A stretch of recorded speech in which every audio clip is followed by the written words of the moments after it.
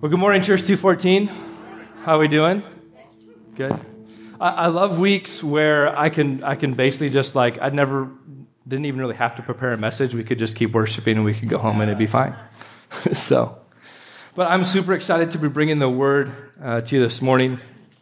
We're going to continue on our series, Sleeper Cell, and Chris kicked us off 2 weeks ago, and he preached an awesome message. And one of the things that he did was he challenged us to not live in a defensive position, but to attack the darkness and to fight with whatever weapon that God has placed in our hands. And God has placed a weapon in your hands.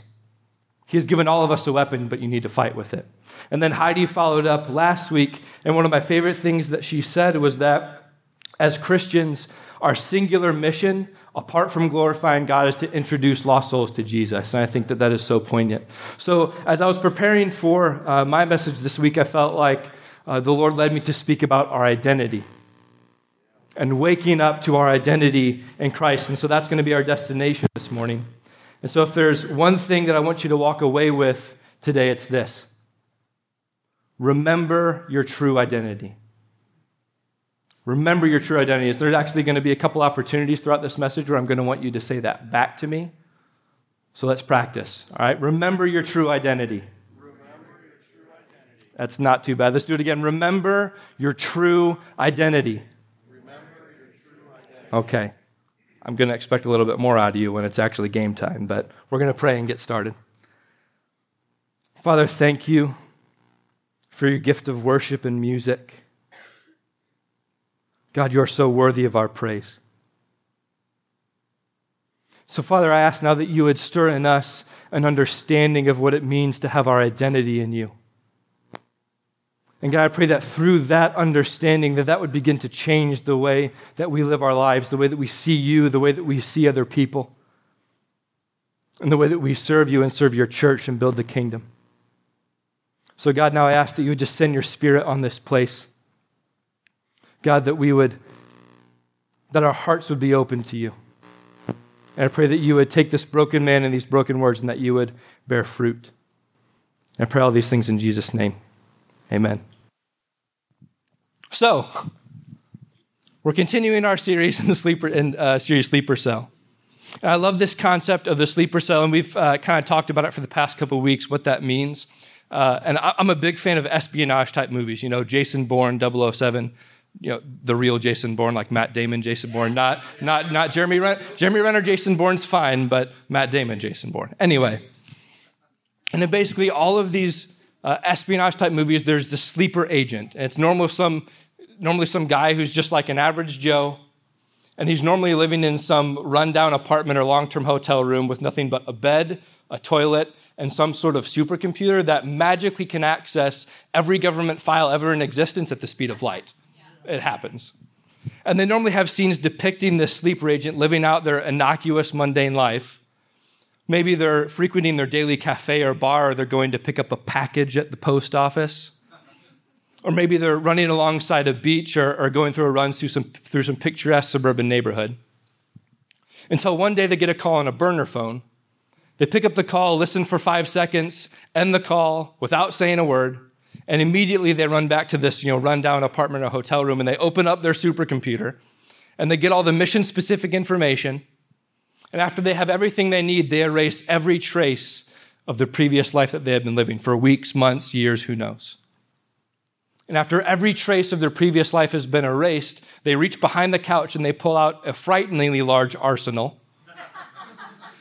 and they pull a briefcase out from under the bed that's normally filled with a whole lot of cash and some fake passports. Or they might be real passports, I don't know, but there's lots of them. You see, their true identity has been awakened. They're no longer asleep. They're not a sleeper agent anymore. They're an active agent, and you can see it in their eyes. There's a focused calm. They have a singular goal. And everything that they do, every step they take, every decision that they make is done through the lens of their newly awakened identity, their true identity. You see, he is no longer asleep, but he is activated. Now, in Revelation 3, Jesus is speaking to the church in Sardis. And in verse 1 through 2, he says this, "Now you have the reputation of being alive, but you are dead. Wake up and strengthen what remains. See, Jesus is calling to his church to wake up from their sleep and to get back into the fight where they belong, to start living out their real identity as sons and daughters of the King, as warriors of the kingdom. Now, while I was preparing this message, I feel like God gave me this concept that the concept of sleep goes far beyond simple inactivity. See, with modern science and medicine, we know so much more about sleep than we used to. And whenever God gives me these correlations between my two favorite subjects, biology and the Bible, my nerd level just goes through the roof and I get real excited. So if biology is not your thing and it kind of stirs up some anxiety in you from freshman year in high school or something, I am not sorry for the next couple minutes. Okay, this is my soapbox. Maybe you should get over your anxiety and start to realize the miracles that God has placed inside of you that are going on every day. That's my soapbox, okay? Off of that. So I'll get excited for the rest of us. So sleep. Most people know that there are different stages to sleep, okay? Most broadly, there is non-REM sleep and REM sleep, okay? Not too difficult. Now, I don't want to get into too many details so I don't lose all of you. I'll probably just lose most of you. But non-REM sleep is subdivided into 3 different categories. And those categories are mostly distinguished by the type of brain waves or brain activity that are inside of each of them, okay? The brain waves that are present or not present distinguish each stage from each other. And so normally as you fall asleep, you progress sequentially through the stages of non-REM sleep. Okay, and as you begin to fall into deeper and deeper levels of sleep, your brain waves and your brain activity starts to slow down. And as your brain waves slow down, your brain begins to release 2 neurotransmitters into your motor cortex. Now, you'll see a picture. The motor cortex is this part of your brain that is responsible for telling all of your muscles what to do. So the motor cortex receives signals from other parts of your brain, processes those signals, and then sends them out to the rest of your body to tell your muscles what to do. Okay? And so, like I said, the brain releases 2 neurotransmitters into the motor cortex. And what neurotransmitters are is that they are chemicals that the cells in your brain use to communicate with each other, to send signals back and forth. And these 2 neurotransmitters that are released during sleep are called glycine and gamma-aminobutyric acid, or GABA for short. You can just say GABA because it's much easier. And what these 2 neurotransmitters do is they stop all synaptic potentials or signals from leaving the motor cortex. So the motor cortex is still getting signals from the rest of the brain, but nothing is getting out. And so as you progress sequentially through these deeper levels of sleep, the concentration of glycine and GABA begin to build inside your motor cortex. And basically what this does is this causes an induced paralysis. Your brain is getting signals, but nothing is getting out. And as this paralysis sets in, your brain switches to REM sleep. Okay, now most people know that REM sleep is the type of sleep where you dream. What you may not know is that the brain waves that are present in REM sleep are almost indistinguishable from a conscious mind. Your brain waves when you're asleep are almost indistinguishable from a conscious mind, from somebody that's awake. And so your brain thinks that it's conscious, it acts like it's conscious, but your body is paralyzed. You have dreams, but your body is unable to act them out. Now, when it comes to the dreams that we have at night or when we're taking a nap, this is normally a good thing, okay? My wife is pregnant, and she is having some crazy dreams. I'm pretty sure that there would be some people in this world that would be no longer living, and our baby would be a turtle. Those are just a couple. Crazy dreams. So it's a good thing that we normally don't act out our dreams, but let's think about this from a spiritual perspective. What dreams has God placed in your life, but you are unable to carry them out because you're paralyzed? What calling has God given you, but you can't step into that calling because you're paralyzed? Or maybe this, what identity has God given you, but there is something going on inside your spiritual motor cortex that is stopping you from living out that identity? Maybe God's calling you to serve regularly at a homeless shelter or a food pantry, just to be Jesus to somebody and to provide somebody a meal that's desperately hungry and that needs to know that Jesus loves them. Or maybe you've been called to start a business and you want to glorify God through that business, but you're paralyzed to move forward. Or maybe God has been softly whispering to you that you need to go overseas to an underserved part of the globe and witness to people there, but you're paralyzed. You can't take a step forward in faith. Or maybe God's given you the gift of music and you want to sing or play an instrument and you kind of know where you want to go, but you don't know how to get there, and so you're paralyzed. Or maybe there's a direction or a dream in your head of where you want your family to be, of where you want your marriage to be, or the relationship with your wife, or the relationship with your kids, and you know that God is calling you to more, but it's comfortable right now. It's the way that it's always been, and you're paralyzed. You can't step forward into God's calling. See, but God's call for his church is not to stay asleep, but it's to wake up. It's to move. It's to start charging the gates of hell and taking ground. It's to start serving your city one step of obedience at a time, one act of love at a time. But you can't move if you're asleep. You can't fight if you're paralyzed. And so what paralyzes you? What is stopping you from waking up to your true identity, your identity in Christ? So what I'm going to do is I'm going to cover what I believe are the top 3 things that paralyze us as Christians. So if you're taking notes, this is points 1, 2, and 3. Real easy. Number 1, familiarity. Number 2, the fear of failure. Number 3, the fear of man. And at one point or another, I have fallen into and still struggle with all 3 of these. So chances are that these also apply to you too. So let's lean into God's word together and let's see if we can get some freedom from this paralysis. Are you ready? Yes. Are you ready? Yes. Awesome. Okay, number 1, does familiarity paralyze you? Always looking for the status quo, just doing what you've always done because it's worked so far. I've been in church my whole life. I know all the answers. I know all the lingo. But I'm comfortable in this space right here. I'm good where I'm at. The problem with this point of view is that the Christian life is anything but stagnant. Stagnant things start to stink. Now, there's something to be said for being steady, absolutely, but never stagnant. You see, when things are familiar, they don't excite us. They don't stir up this wonder and curiosity of what it means to live a life surrendered to Jesus and our identity in him. They don't move us to action. Now, Jesus' hometown of Nazareth was asleep to who he really was. Because they were so familiar with who they thought he was, they were unable to see him and follow him for who he really was. Okay, so I want you to turn to Luke chapter 4. A little bit of context here. In chapter 3 and in the beginning verses of chapter 4, Jesus has been baptized by John the Baptist, and he's been sent into the wilderness by the Holy Spirit to be tempted and to fast for 40 days. And so after coming out of that 40 days, he first heads to Galilee. And Luke says that when he got to Galilee, he was teaching in the synagogues, and all of the people glorified him. They loved him in Galilee. And then starting in verse 16, we read this. And he came to Nazareth, where he had been brought up. Now, this is Jesus' hometown. Back in Jesus' day, it's a small town of maybe 400 people, so everybody knew everybody. I grew up in a town of 2,000 people, and everybody still knew everybody. Okay, so everybody knows who Jesus is. They know his history, they know his parents, they know his brothers and sisters, they know him. They think they know him. And continuing on, and as was his custom, he went to the synagogue on the Sabbath day, and he stood up to read.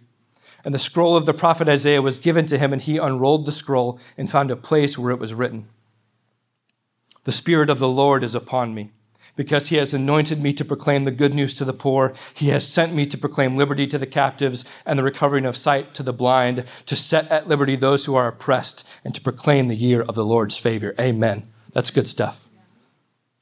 And he rolled up the scroll and gave it back to the attendant and sat down, and the eyes of all the synagogue were fixed on him. And he began to say to them, "Today the scripture has been fulfilled in your hearing." And so Jesus is in his hometown where everybody knows him, and he's claiming to be the fulfillment of this prophecy in Isaiah. And this is actually a messianic prophecy. It's a prophecy about the Messiah. And he's like, this is me. And so what I want to do is I want to go to Mark 6, which is the parallel of the story in Mark, and go to Mark 6, verses 2 through 3, because I want you to see the people's reaction to this claim of who Jesus says that he is. And this is the people's reaction. They say, "Where did this man get these things? And what wisdom was given to him? And how are such mighty works done by his hands? Is this not the carpenter, the son of Mary and the brother of James and Joseph and Judas and Simon? And are not his sisters here with us? And they took offense at him.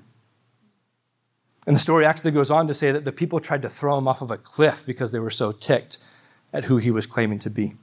You see, they were so familiar with who they thought Jesus was that they were unable to believe Jesus' real identity.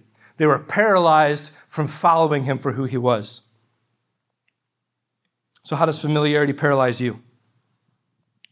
Maybe you've been in church your whole life and you've just settled into going through the motions. It's familiar, it's easy, but it's not transforming you. Or maybe you're paralyzed from witnessing to people because of the familiarity of your testimony. You think that there's nothing about your conversion to God that would draw somebody to himself, so it's just wasted breath. Nobody would be compelled by your conversion to Jesus. Or maybe you're familiar with your lifestyle. You're comfortable. You've got a good thing going, and breaking from that pattern would be uncomfortable and inconvenient, and so you stay stuck in your ways, paralyzed from stepping out in faith and from what God has for you to do. And so how do we combat familiarity? What's the one thing that I told you to remember? All right, remember your true identity. Say it. There we go. Try it again. Remember your true identity. So the way this is going to go is I'm going to say it, and then I'm going to point to you, and then that's when you say it. So remember your true identity. There we go. That was a good one. Okay. You got 2 more chances, so don't blow it. Remember your true identity. Wake up to the wonder and the majesty and the mystery of your identity in Christ.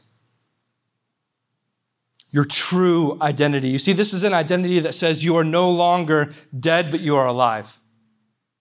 You are not lost, but you are found. You are no longer a slave. You are free. You are not worthless. You bear the image of your eternal Creator and Savior. You are not a citizen of this earth. You are a citizen of heaven. You are not a nobody. You are a child of the Most High God. You are an heir to the throne of heaven. You are not powerless, but through the power of the Holy Spirit, you have access to infinite power. You are not alone. You are adopted into the family of God. Your destiny is not death, but eternal life with Jesus Christ in heaven. You see, if we would wake up to who we really are, then we would realize that we are anything but familiar, but our identity is glorious.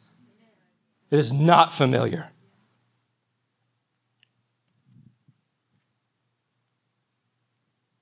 If we would not be paralyzed by familiarity, then we would start to move, to live out the calling that has been given to us as a son or a daughter of the King.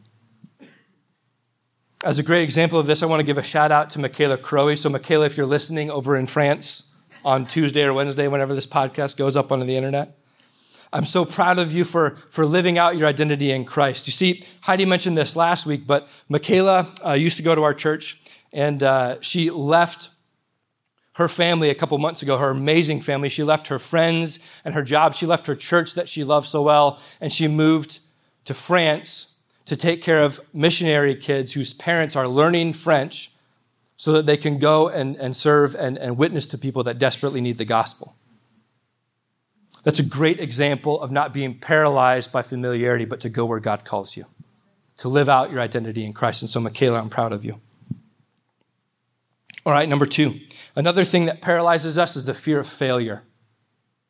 Has anyone ever been afraid to fail?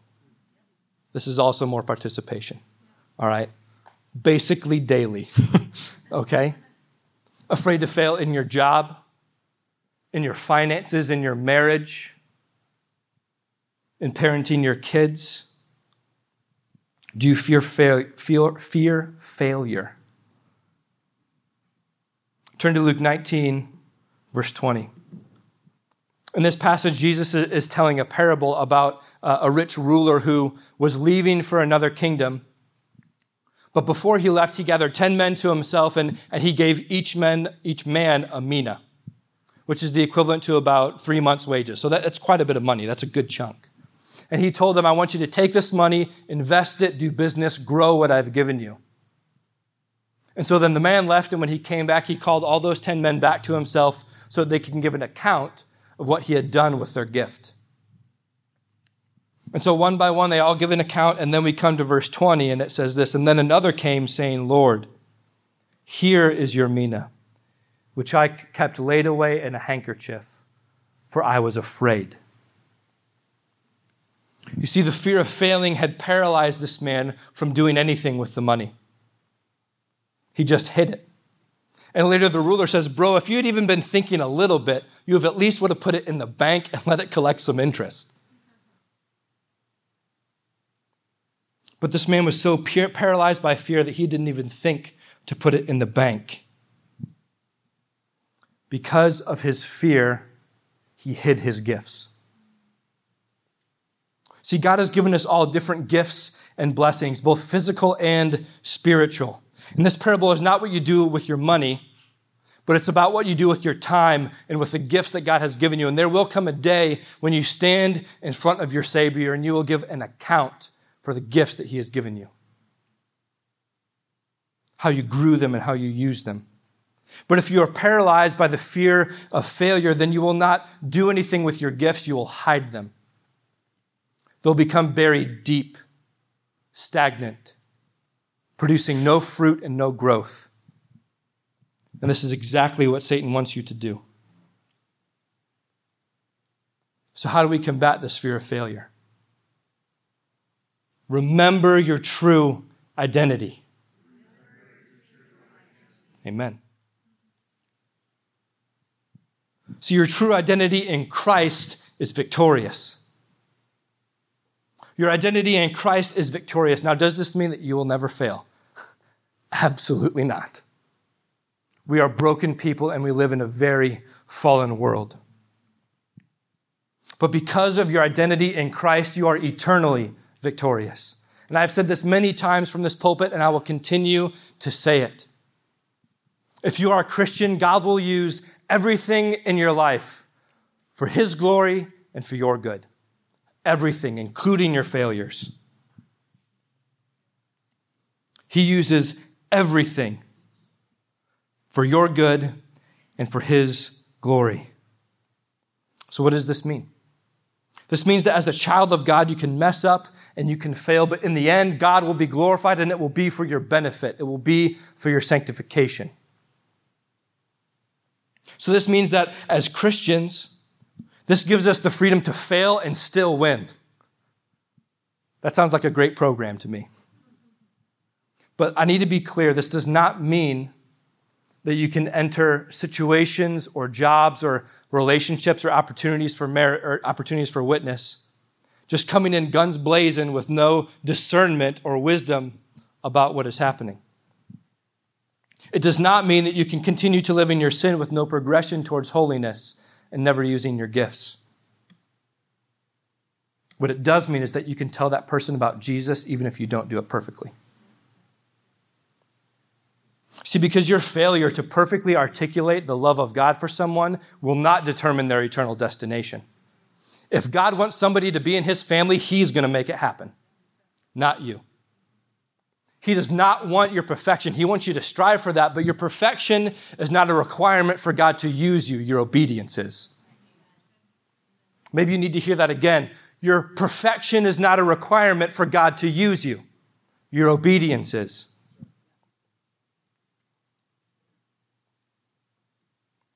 Maybe God has called you, as I know is the case for some of you here, to start a business. And I want you to hear my heart in this. You're not going to start your business at the perfect time. You are not going to run your business perfectly. And from worldly standards, your business may even be failing. But if you start your business in obedience to God, if you conduct your business in obedience to God and to glorify him, and if the interactions that you have with other people point them to Jesus because of your integrity and your character, and if you honor God with the revenues of your business that he blesses you with, then no matter what worldly standards tell you, you are never a failure. In Christ, you are victorious, because as a child of God, in Jesus, you are victorious, and God will use your obedience to bring people to himself. He will use your obedience to glorify him, to bring him glory, and to further your sanctification. And that's a win every time. You see, Satan is trying to paralyze you with the fear of failure and to make you completely ineffective for the kingdom. But all God wants from you is your obedience and your trust that through him, you are victorious. Remember your true identity in Christ. You are victorious. Lastly, what paralyzes us is the fear of man. And I think this may be one of the most universal and pervasive in the church. I know it's one that I've struggled with. What will this person think of me if I say this or if I believe that? Or if I do this thing, or if I pray during lunch around my coworkers, they'll think I'm just some crazy Christian. If they knew what I really believe, then they'll probably think that I'm judging them or that I don't care about them or love them. And so they'll lose all respect for me, and then my witness is gone, and so I might as well just stay silent. It's just wasted breath. That's the fear of man. So how do we combat the fear of man? By remembering our true identity, right? Remember your true identity. Wake up to our identity in Christ. Now, the inspiration for this series came out of Isaiah 52:1, where it says, "Awake, awake, O Zion, clothe yourself with strength." But the calling of Jesus on his church actually starts in chapter 51, the chapter before. So that's where I want to go. So turn to Isaiah chapter 51, verse 7. So this is God speaking to Israel, to his people, through the prophet Isaiah. So God says this, "Hear me, you who know what is right, you people who have taken my instruction to heart." You see, this is God's call to his people, the people that have taken his instruction to heart, that know what is right. And he says, "Hear me. Wake up." He wants them to pay attention, to wake up to their true identity. He's saying, you're hearing this thing from the world. You expected to believe that thing or do this thing. But hear me. This is true reality. And he continues on in verse 7, "Do not fear the reproach of mere mortals, or be terrified by their insults." And I love the way that the NIV says this. It says, "Do not fear the reproach of mere mortals."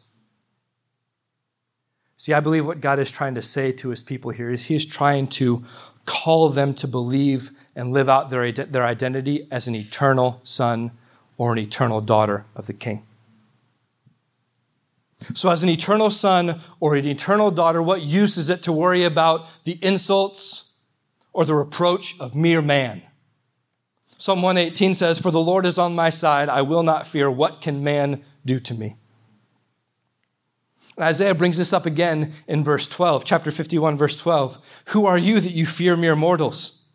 Human beings who are but grass, that you forget the Lord your Maker, who stretches out the heavens and who lays the foundations of the earth." You see, in your fear of man, you forget the Lord your Maker. In your fear of man, you are forgetting the Lord your Maker. Skip down to verse 14. "And the cowering prisoners will soon be set free, and they will not die in their dungeon, nor will they lack bread. For I am the Lord your God, who stirs up the sea so that its waves roar. The Lord Almighty is his name, and I have put my words in your mouth, and I have covered you with the shadow of my hand. I who set the heavens in place, and who laid the foundations of the earth, and who says to Zion, you are my people." You are my people. You see, this is really all about your identity. God is telling his people to listen up, to wake up to who they really are, to wake up to their eternal identity as a son or a daughter of the King, as an heir to the throne of heaven. And so God is saying to his people in these passages, "Who are you that you fear man? Because from my perspective, you are my son, you are my daughter." But the way that you're thinking right now, the way that you're acting, that fear of man that you have, it seems like you're living more for temporal things rather than for my eternal kingdom. It seems like you care more about your temporal life rather than your eternal one.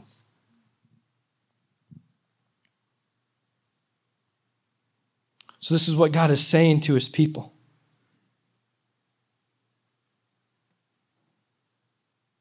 See, this is exactly what Satan wants. He wants to attack who you really are. Because he knows that if you are actually living out your life as an eternal son or an eternal daughter of the King, if you are living your life in the power that comes with living out your identity in Christ, then he knows that's a whole lot of problems for him. When you live in the power of your identity in Christ, Satan has no power. Amen? When you live in the eternal identity of your identity in Christ and that power, Satan has no power. So if he can just implant that seed of fear or that speck of doubt, if he can take your eyes off of your true identity, off of your real mission, then he can steal your effectiveness for the kingdom. He can steal your confidence in your Savior. He can steal your joy and he can break you down and paralyze you from stepping forward in faith into the power of your identity in Christ. But if we would listen to the call of the Father, hear me. Don't listen to what everybody else is saying. Listen to me. If we would allow ourselves to be awakened to who we really are, to whose we are, then as I said before, Satan has no power when you are living in the power of your identity in Christ. And the fear and the oppression of man will no longer hold you back from everything that God has for you.